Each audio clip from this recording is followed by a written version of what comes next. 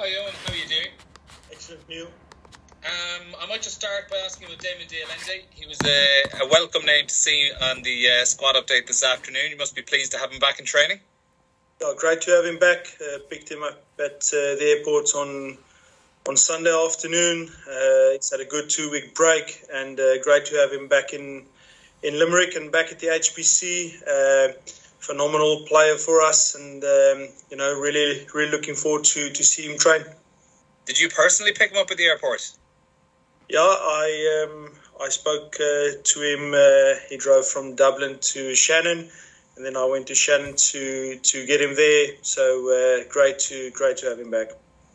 Good stuff. And I might just ask then as well, after this weekend, obviously you've got a 5-week gap because of the internationals, and obviously this season there's no provincial games crossing over with the test matches.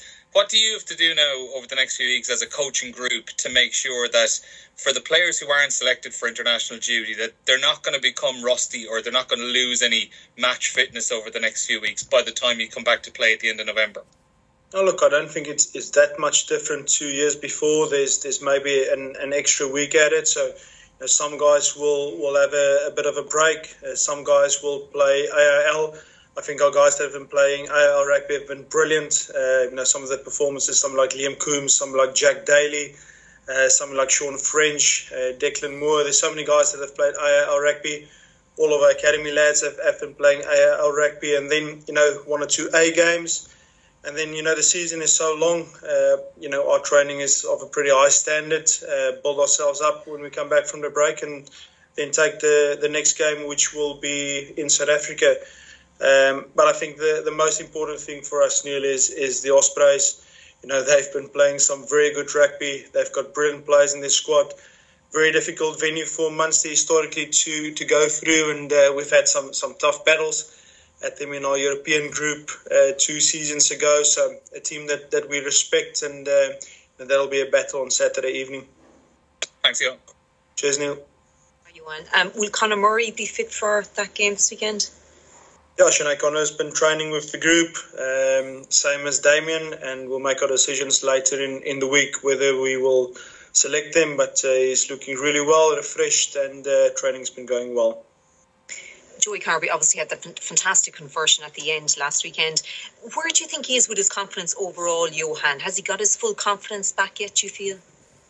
Joey, if you looked at his reaction when he kicked that kick, how much it meant. And, it doesn't matter what happens in games. As I said on Saturday evening, you get some high moments and you get some low moments, but certain guys you want to give the ball to when the big kick matters. And, he's taken that.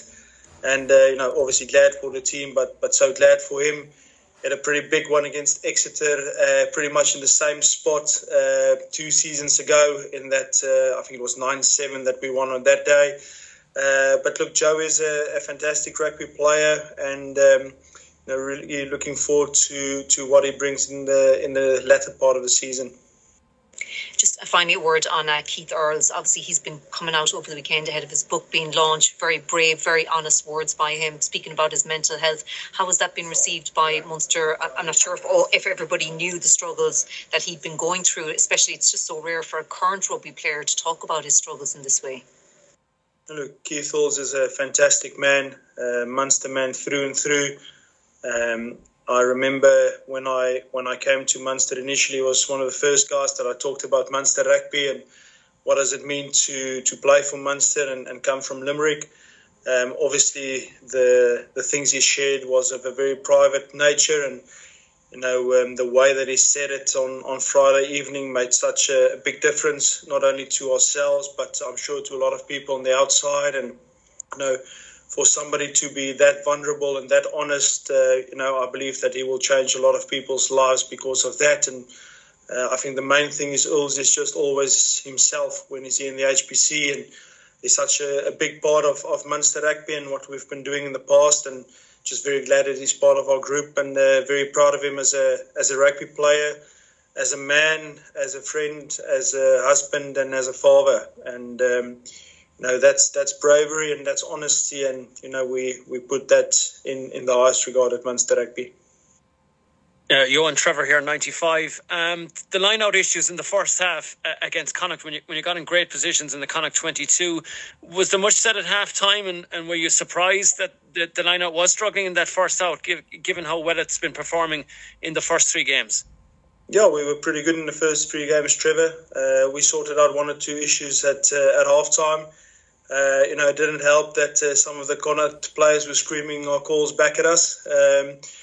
So we had to adjust at half-time, and, I felt our line-out functioned very well in the second half, and we got some molds goings, and that gave us penalties, and that gave us field position, which we dominated in the second half. So, we readjusted at half-time, and, I think that's the most important thing about rugby is, it's not so much about what happens, it's how you react to it, and all the players and coaches involved, sorted out the problems at half-time, and I thought we had a very good second half line-out-wise. And I know you spoke about this already, but the change from the games in South Africa to South Africa from Italy, were you disappointed you didn't get maybe more notice about it? Or obviously it's a very fluid situation. And will that make the preparations that bit harder? You've spoken before about the challenge it is going to be playing 2 games in South Africa. Oh, look, Trevor, it will be a challenge. It's definitely something that we will embrace. But all of our focus are on the Ospreys on the weekend, and then we've got a few weeks break, and we are planning in the background.